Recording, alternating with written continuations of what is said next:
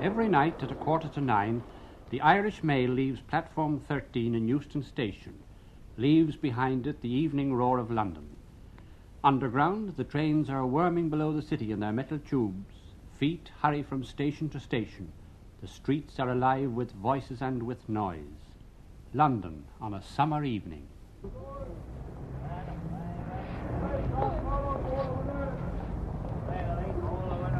Lights on, follow for the winners. Lights on, follow. Lights on, follow. All the winners, cricket scores. Lights on, follow. Taxi. The Irish Mail, please. 8:45, Euston. Fine, that's right. Thank you.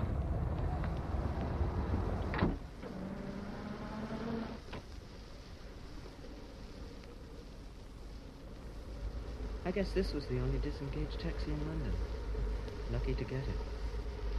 Well, at least I've gotten started now. Ticket? Yes. Camera reservation? Yes.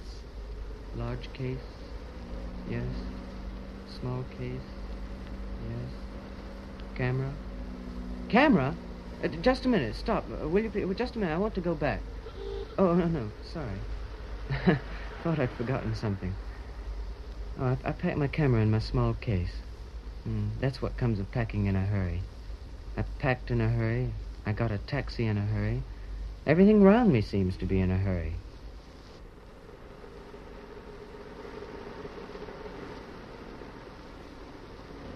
I suppose every city has its own special kind of noise, but that's all it adds up to in the end. Just noise. I'm glad to be getting away from it. When I reach Ireland, I'm going to get myself somewhere and do nothing. Absolutely nothing. I'm going to do nothing so passionately that in the end I'll have to do something to give myself a rest from idleness.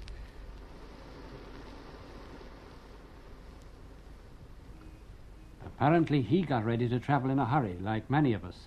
But there was nothing hurried in the preparation of the coaches of the Irish Mail at the Wimbledon carriage sidings. Slowly moving along the tracks, each coach was sprayed with a weak acid solution to loosen the grime, and 10 minutes later they were being drawn through the flails.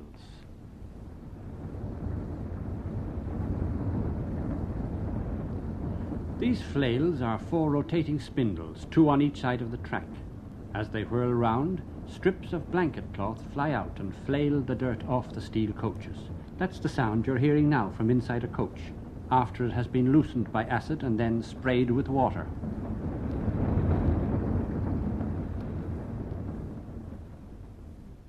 Various nationalities are employed in various capacities on the railway, and there's no mistaking this one. Train on number 3 road to the 320 mark. Okay? Okay, so stand clear, north end of number 3 road. Train about to be moved. Stand clear, north end of number 3 road. The coaches are being slowly towed through the Willesden sheds by electric mules, and at each stage something happens in the preparation of the train for its night run. Compartments are cleared out and vacuum cleaned, fresh linen for the sleeping cars, fresh soap and towels, and fresh water in the tanks. And already alterations are being made in the make-up of this train, as you will hear in the Euston signal cabin, where a message comes through about putting on a fish-carrying coach. Everything stopped on number 13 to attach to the Irish Mail. A small banking engine will bring the train down to Euston and keep it warm until the main steam comes on from the locomotive itself. This locomotive is at present at the Camden running sheds, and the driver and fireman are booking on for the run. 125, please, Jim. 125. Booking on for the Irish Mail. Right. Okay. 222, please, Jim. Thank you. The driver looks at his notices of speed restrictions and any other matters concerning his road, while the fireman finds what engine it is they will take to the Welsh coast tonight. Thank you. Next, in this orderly succession of events, the driver and fireman draw the tools for the engine. A torch.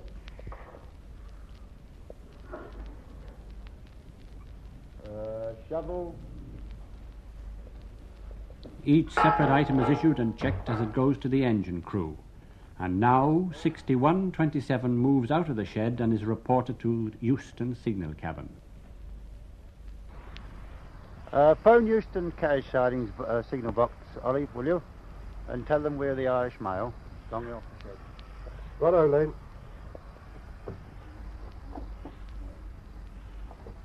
Hello, Bobby. Hello, carriage sidings. Engine of the Irish Mail, just passing you, right? Thank you. Fred, engine of the Irish Mail coming down. All is now ready for the locomotive to go down the gradient to Euston, where the coaches are waiting. The points are thrown over. Hold the spring point, Ollie. Righto, Hold them over. Come on, Lane. Right, Joe. And 6127 moves off. Down she goes to the terminus, something under a mile. Below bridges and high walls with higher buildings above them which darken the smiling summer evening and form a smoky canyon. Here she comes, sliding into the platform where the Irish Mail is waiting.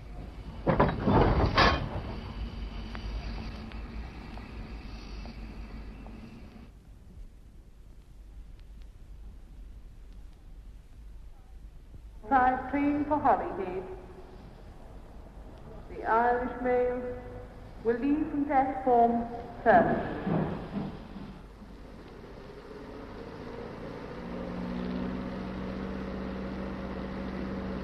Euston. I wonder why all of London railway stations are in such dreary places. We're entering through a big stone arch, high, wide, handsome, and I suppose as black as the gates of hell. Big case, small case, and 3 and 6pence on the meter. Where for, sir? Irish Mail, please. 845, number 13 platform. Fine. Right, Agent, more luggage? No, that's all. Thank you. See you later. Right. Sleeping berth. Can you tell me where I can get one? Yes, sir. Go in a large hall on the right-hand side and the top part of the counter where all the sleeping reservations are made. Oh, fine. Thank you. So there she is, the Irish Mail, platform 13, the oldest named train in the world. Passengers for the mail and for other trains are passing the ticket checker. 13, over here. 13, look out there.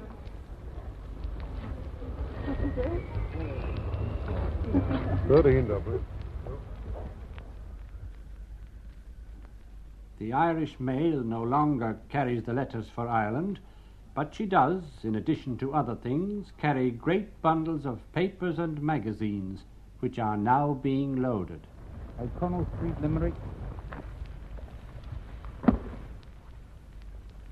Flood Street, Galway.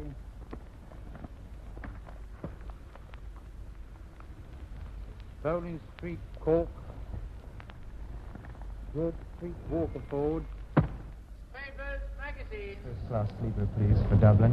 Oh, yes. Book them as far as Holyhead on the train, sir. Oh, that's fine. What name is it, please? Pointer, please. And the address? Sumner Place, Southwest 7. Thank you. I've already gotten my berth on the boat and just decided to have a sleeper. So. Oh, yes, that's good. That will be 27 shillings, please. 27 shillings. What time does the train leave from Euston tonight, then? 8:45 tonight. 8:45. And the time that it arrives in Holyhead? 2:25. And the boat sails 3:25. Oh, that's fine. Thank you. Thank you. That will be car 1. The platform berth is four. very crowded with holiday makers and with other people as well. Railway officials say that when the Irish Mail is going out, it often looks as though she couldn't possibly hold everyone on the platform. But a lot of the people are seeing friends off and sending messages home to Ireland.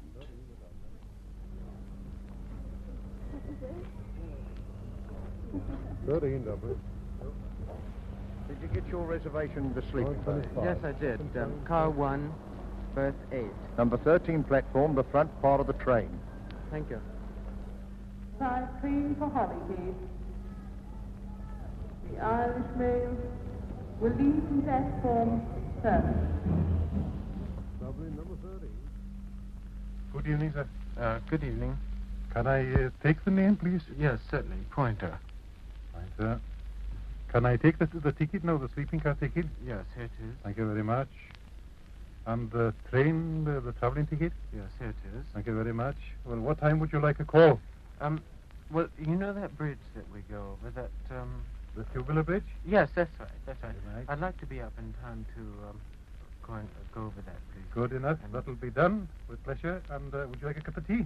Yes, please. Good. Yes, sir. Tommy, can I open this? Can I leave this You open? can here? indeed. You can Yes? open anything. Oh, fine. That's That's wonderful. it. Very nice. Thank you very much. Thank you very much. Good night. Good night. The minute hand of the big electric clock stands at 8:44.5. The last seconds are ticking away.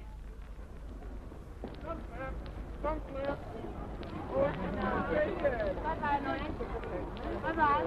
Thanks, Holly. 8:45.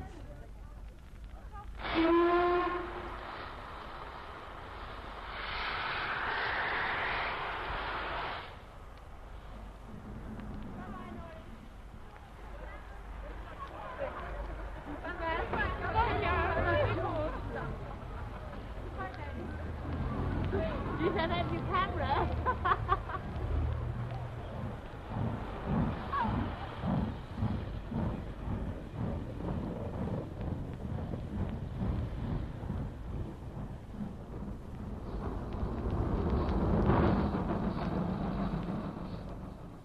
The gradient out of Euston is severe, and 6127, or to give her her name, Old Contemptibles, is labouring as she hauls 14 coaches, a total weight of more than 400 tons. Up on the bridge stand the observant boys who watch all trains. 6127, converted Royal Scot, the Irish Mail. This gradient will soon ease, and the attendants have already started their night's work looking after the passengers. What have you got? Tea, coffee, or drinks? Tea, cake, sandwiches, biscuits, or hot sausage rolls if you'd like that. I'll have a Scotch and soda. Right, Charles, huh? I'll bring that along to you immediately. 250 miles to Holyhead, and the passengers are settling down as the city slips away past the windows and the country appears in the serene evening light. Well, that looks like the end of London for the time being. The houses are thinned out, and the stations are getting less and less frequent. Lying here in the sleeper and watching the country go by is like looking at a travelogue, with a commentary of my own thoughts. I like these trains. I like the way they're broken up into compartments and sleepers like this. Over here, I guess it's a change to travel with yourself, if you can. You haven't got to make conversation out of politeness, and you haven't got to overhear it either. If I'm going on a vacation to get away from the noise and the crowds over there, then right here's where I relax. Going to Ireland in bed, and I suppose I should be looking out for historical places. Well, they can keep. And anyhow, it'll be dark fairly soon, as dark as it gets at this time of year. Small fields, children waving, rooks maneuvering in the air over a church in the trees. I'll be asleep soon if I keep on looking out. And after all, that's what I'm here for. He said he'd call me when we got to that place where the bridge is. I mustn't miss that. He said he would... He said the place was called... The place where the bridge is... That must be someplace in Wales. Let's see. He said he'd call me a... He said he'd bring me a cup of tea and call...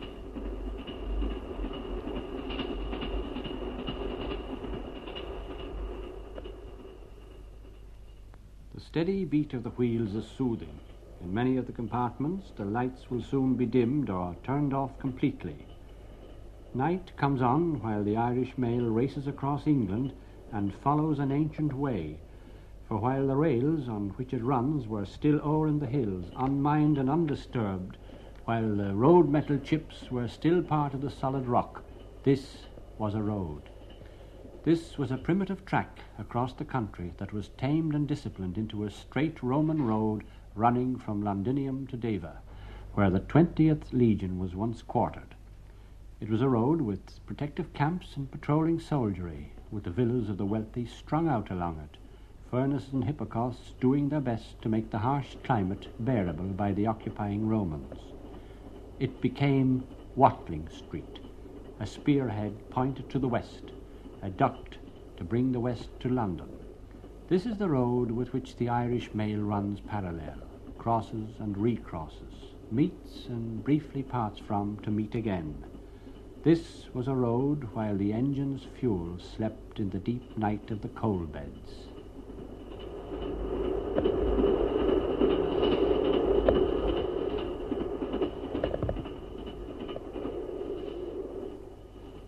"252 miles to Holyhead, and we've passed King's Langley, where lay, until the 16th century, the body of Piers Gaveston, favourite of Edward II, and lamented by him in the Marlowe play.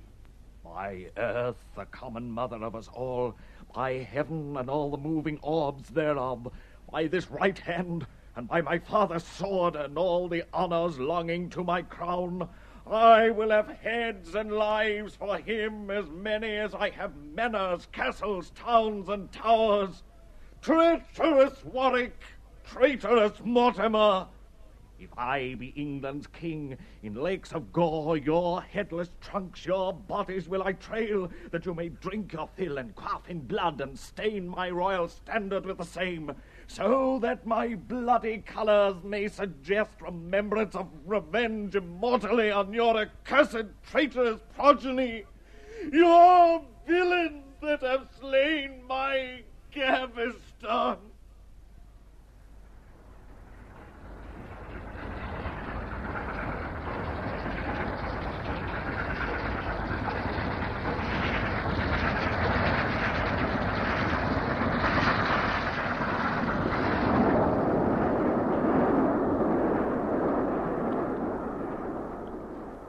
The rhythm of the wheels brings us back to the present day, and outside now is another road.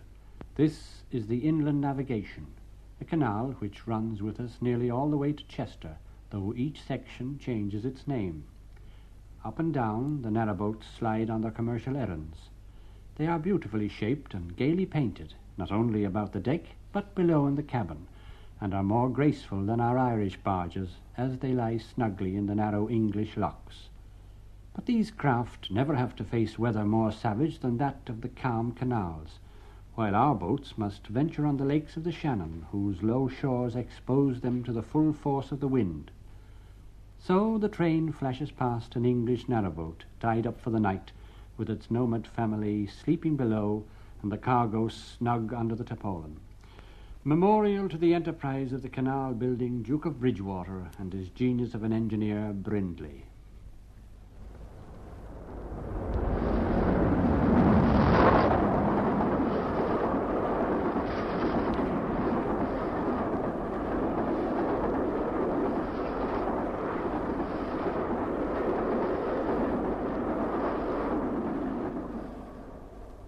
Now, against the last of the light, we can see steel lattice masts topped by warning red beacons.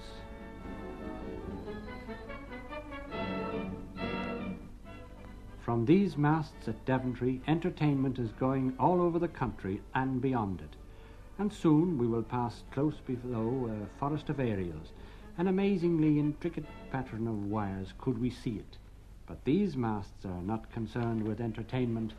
They are busy with the commercial traffic of the world, for this is Rugby Radio, handling messages from ships, telephone conversations, news of births and marriages, life and death, and a fluctuation on the Brazilian coffee exchange.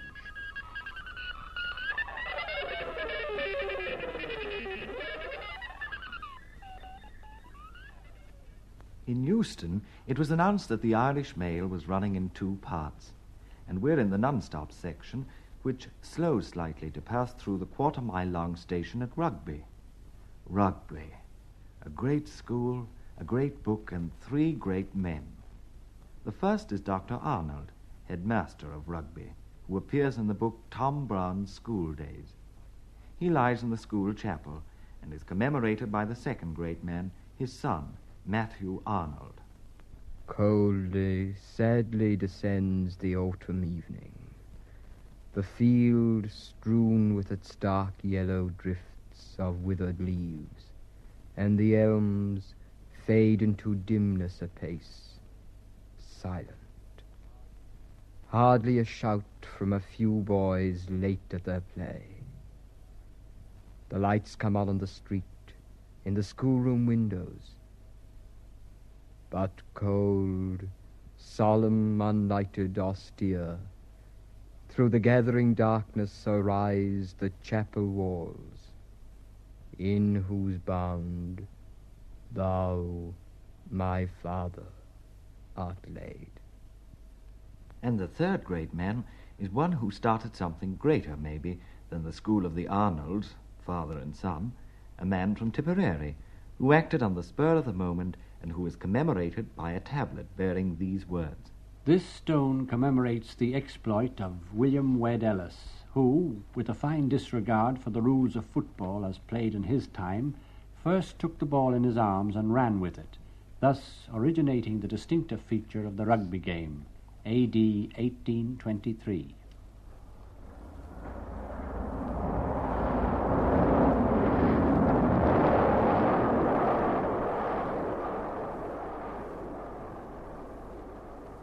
Nuneaton, Lichfield, Rugeley, the sound of the road, the echo of the passing train, and the signals all tell the driver where the Irish mail is.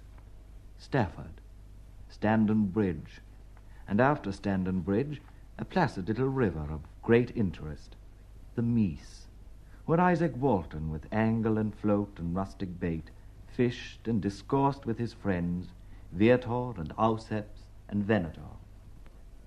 Oh, sir, doubt not but that angling is an art. Is it not an art to deceive a trout with an artful fly? A trout that is more sharp-sighted than any hawks you have named, and more watchful and timorous than your high-mettled Merlin is bold. And yet I do not doubt to catch a brace or two tomorrow for a friend's breakfast. Doubt not, therefore, sir, but that angling is an art, and an art worth learning. The question is rather whether you are capable of learning it.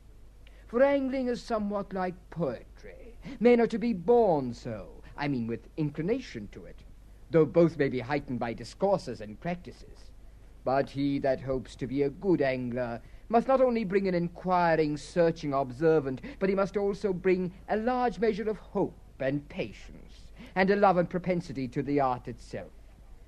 But having once got it and pondered it, then doubt not but that angling will prove to be so pleasant that it will prove to have, like poetry, a relish to itself.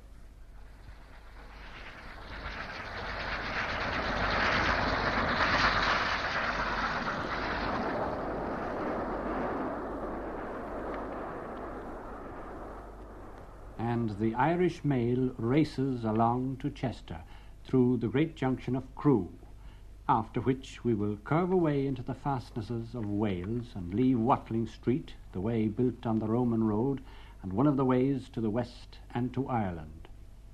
Shakespeare knew that road, and Essex spurring back from Ireland to cast himself on the mercy of his royal mistress and to receive his death warrant. And Dr. Johnson travelling from Lichfield to London, and Dean Swift returning to Dublin from Anne's Court, sick at heart. All English history is in that road, and much of Irish history too. And Irish history has been written on the iron road we travel. Momentous words have been spoken to the rhythm of the wheels. Millions of letters have been carried along it. The simple letters about next to nothing, and letters of the highest importance. Letters menacing lives. Letters dictating a new turn in Ireland's story. Letters from the Lord Lieutenant and for Dublin Castle. Letters on post office business for Mr. Trollope. Letters from absentee landlords demanding more money from their estates. letters from Mr. and Mrs. S.C. Hall, cautiously and hopefully ordering clean beds in hotels in the remote parts into which their Irish researchers were going to lead them. Letters from the wars, all flying westwards in the Irish mail.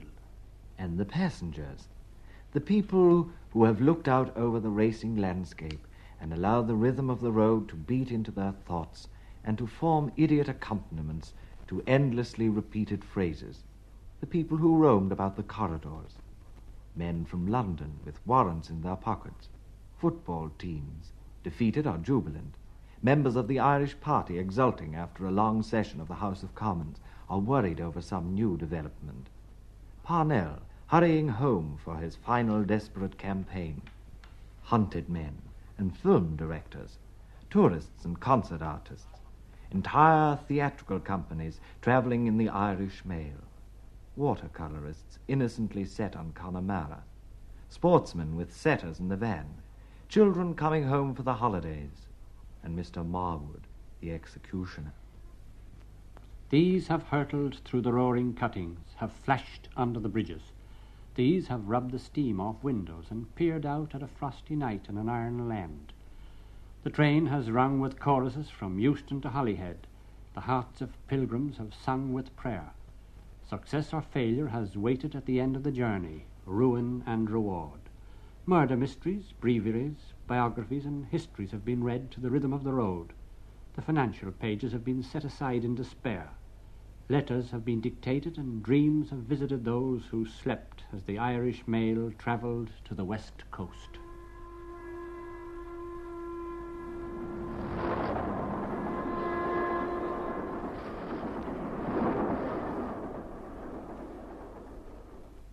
Now we have passed Chester, and the River Dee is sparkling beside us in the moonlight. And soon we see the shallow, treacherous Dee estuary, where poor Mary, driving her cattle, was overtaken by the racing tide. They rowed her in across the rolling foam, the cruel, crawling foam, the cruel, hungry foam, to her grave beside the sea. But still the boatmen hear her call the cattle home, across the sands of Dee.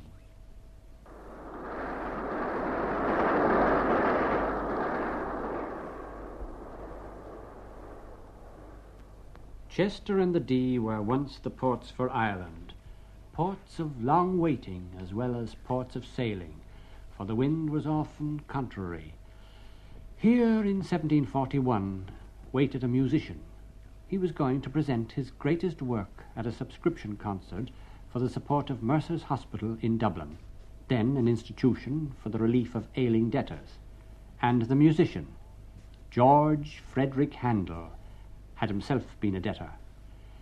Here, with some of his London soloists, he waited for the weather to change and gathered a small local chorus to try the sound of the work which he completed in Chester.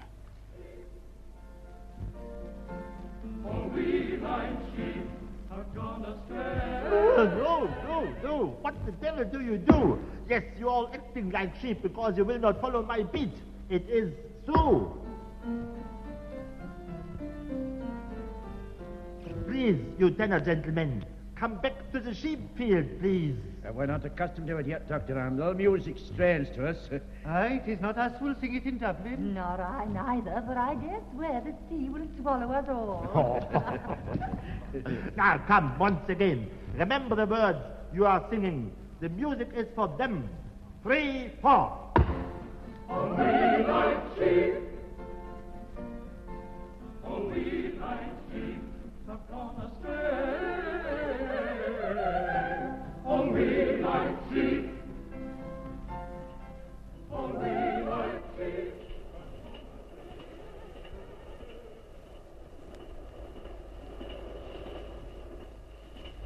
And now we're in Wales, skirting the sea past Bangor and on to that place where for so long the line ended and passengers were ferried across to Anglesey and so on to Holyhead, the Britannia Tubular Bridge, the place our American traveller wished to see.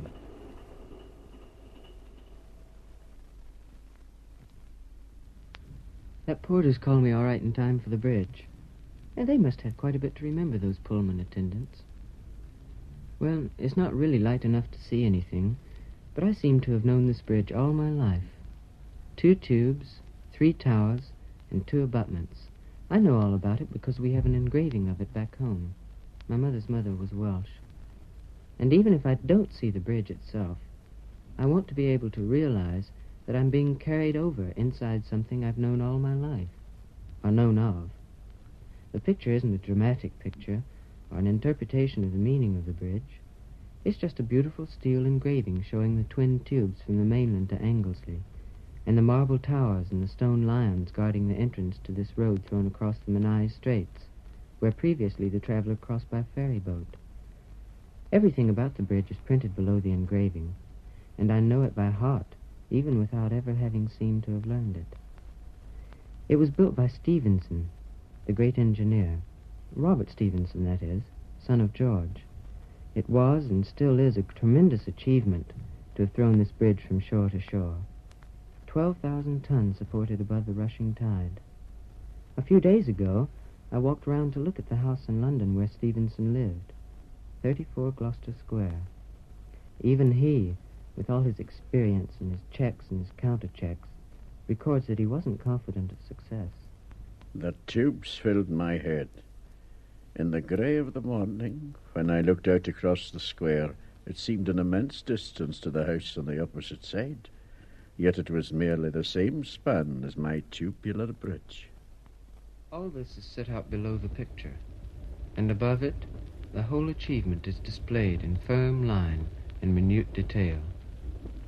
I like to think of Stevenson shaving near the window in his house, probably in a round mirror framed in mahogany, and putting down his old-fashioned open razor and looking across the square to the houses on the far side, throwing his bridge across in imagination, and worrying.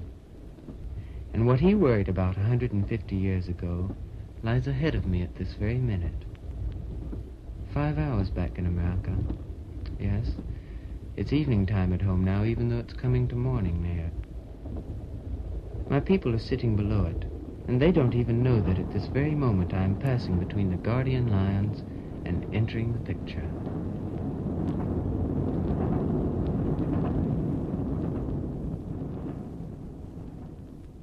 At Holyhead, the lights of the mailboats are reflected in the quiet water of the dark harbour.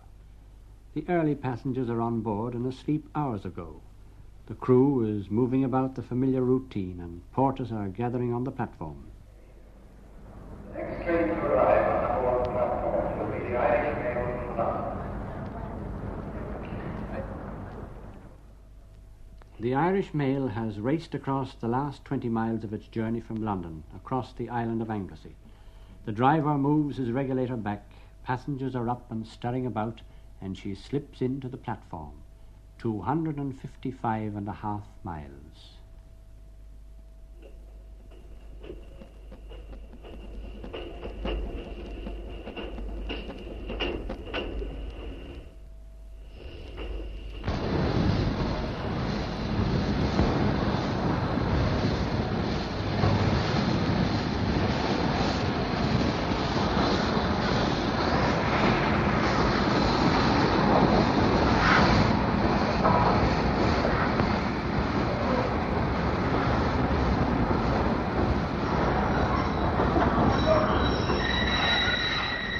The Irish Mail has arrived in Holyhead, as impressive in its quietness as it was impressive in the bustle of its departure.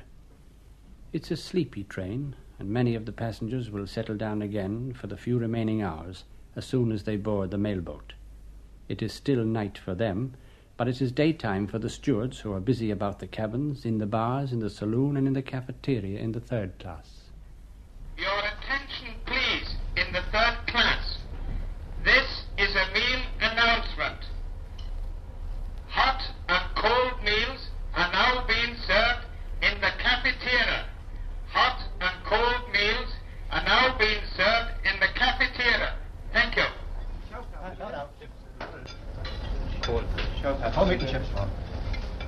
Next, please.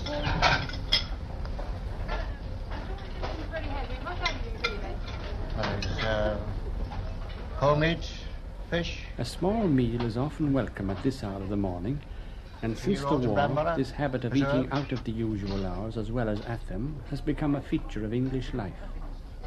More than 400 meals have been served in a single voyage in the cafeteria alone, each passenger taking a tray and joining the line passing the long service counter. One tea.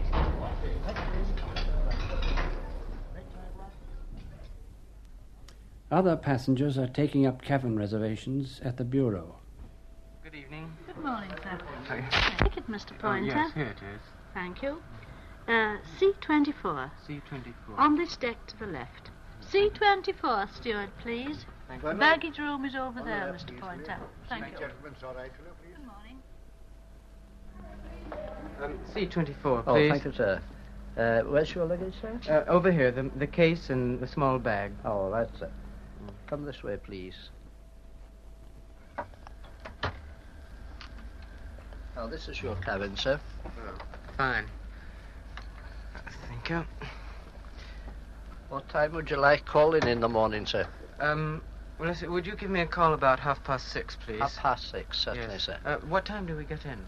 Roughly about 7:15. I see. Would you care for anything before you get up in the morning? Would you like a cup of tea, or... Oh, yes, a cup of tea Or would be would wonderful. you care for breakfast after later on? Yes, I'll have breakfast later on, too. Right, sir.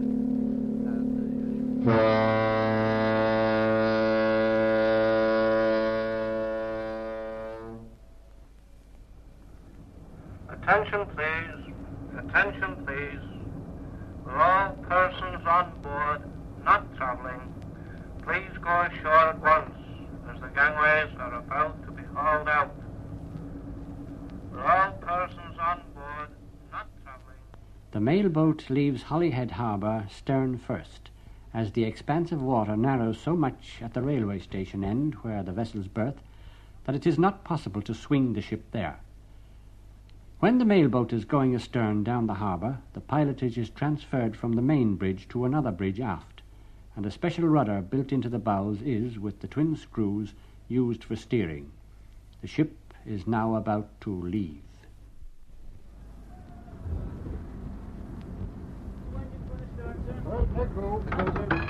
All on ease, on sir.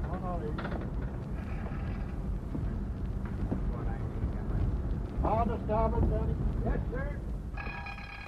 Helm orders are now being given, and you will hear a voice directing the stabilizers to be put out, huge underwater fins that minimize rolling in these vessels.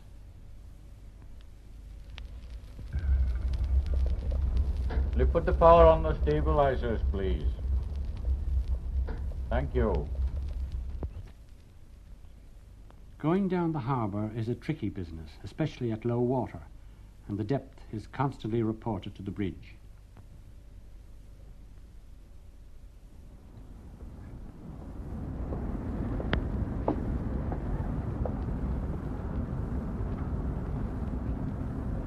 Gangway 419. Draft 39, 14 fan. All clear out, sir. All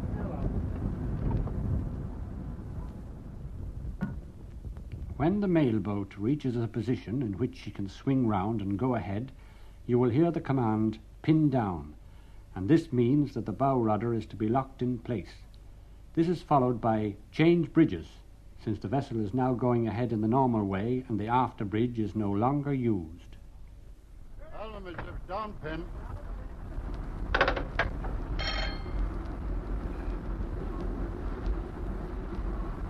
Starboard and you're going ahead, sir. Starboard and you're going ahead.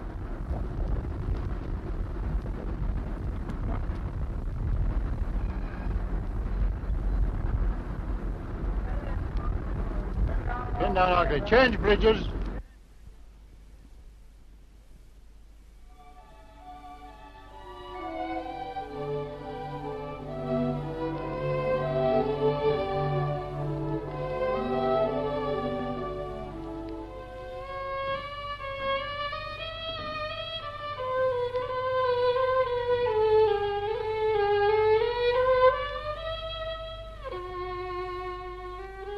So the mailboat faces out for Dunlera through the mild summer dawn, and the eastern horizon, which has scarcely grown dark, glows as the sun rises, overtaking the ship and turning its wake to silver.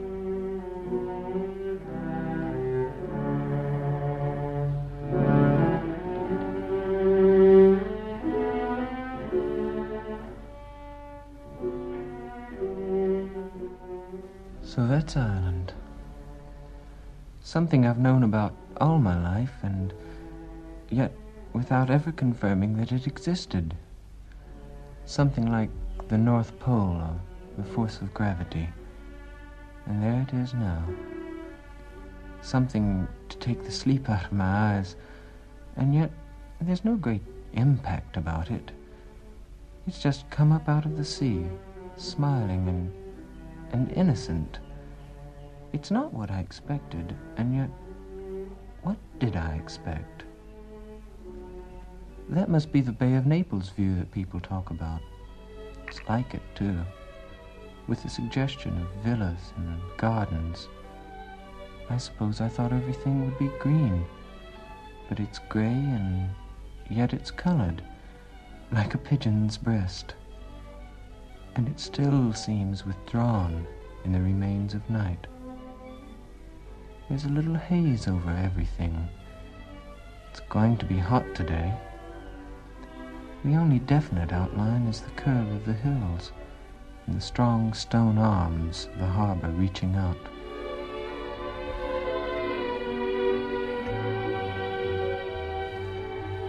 Yes, it's going to be hot today.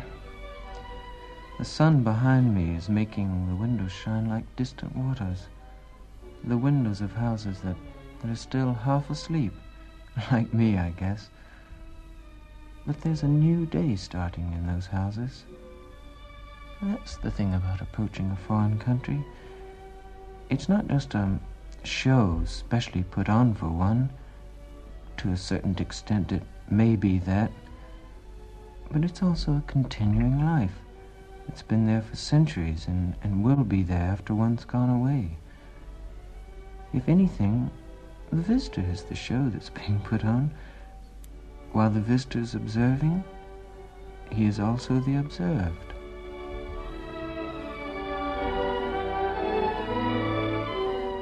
Little yachts, big ones too. The harbor's full of yachts. The sun shining on their varnish, and some of them rock on the green water at their moorings as we pass. Bells from the shore.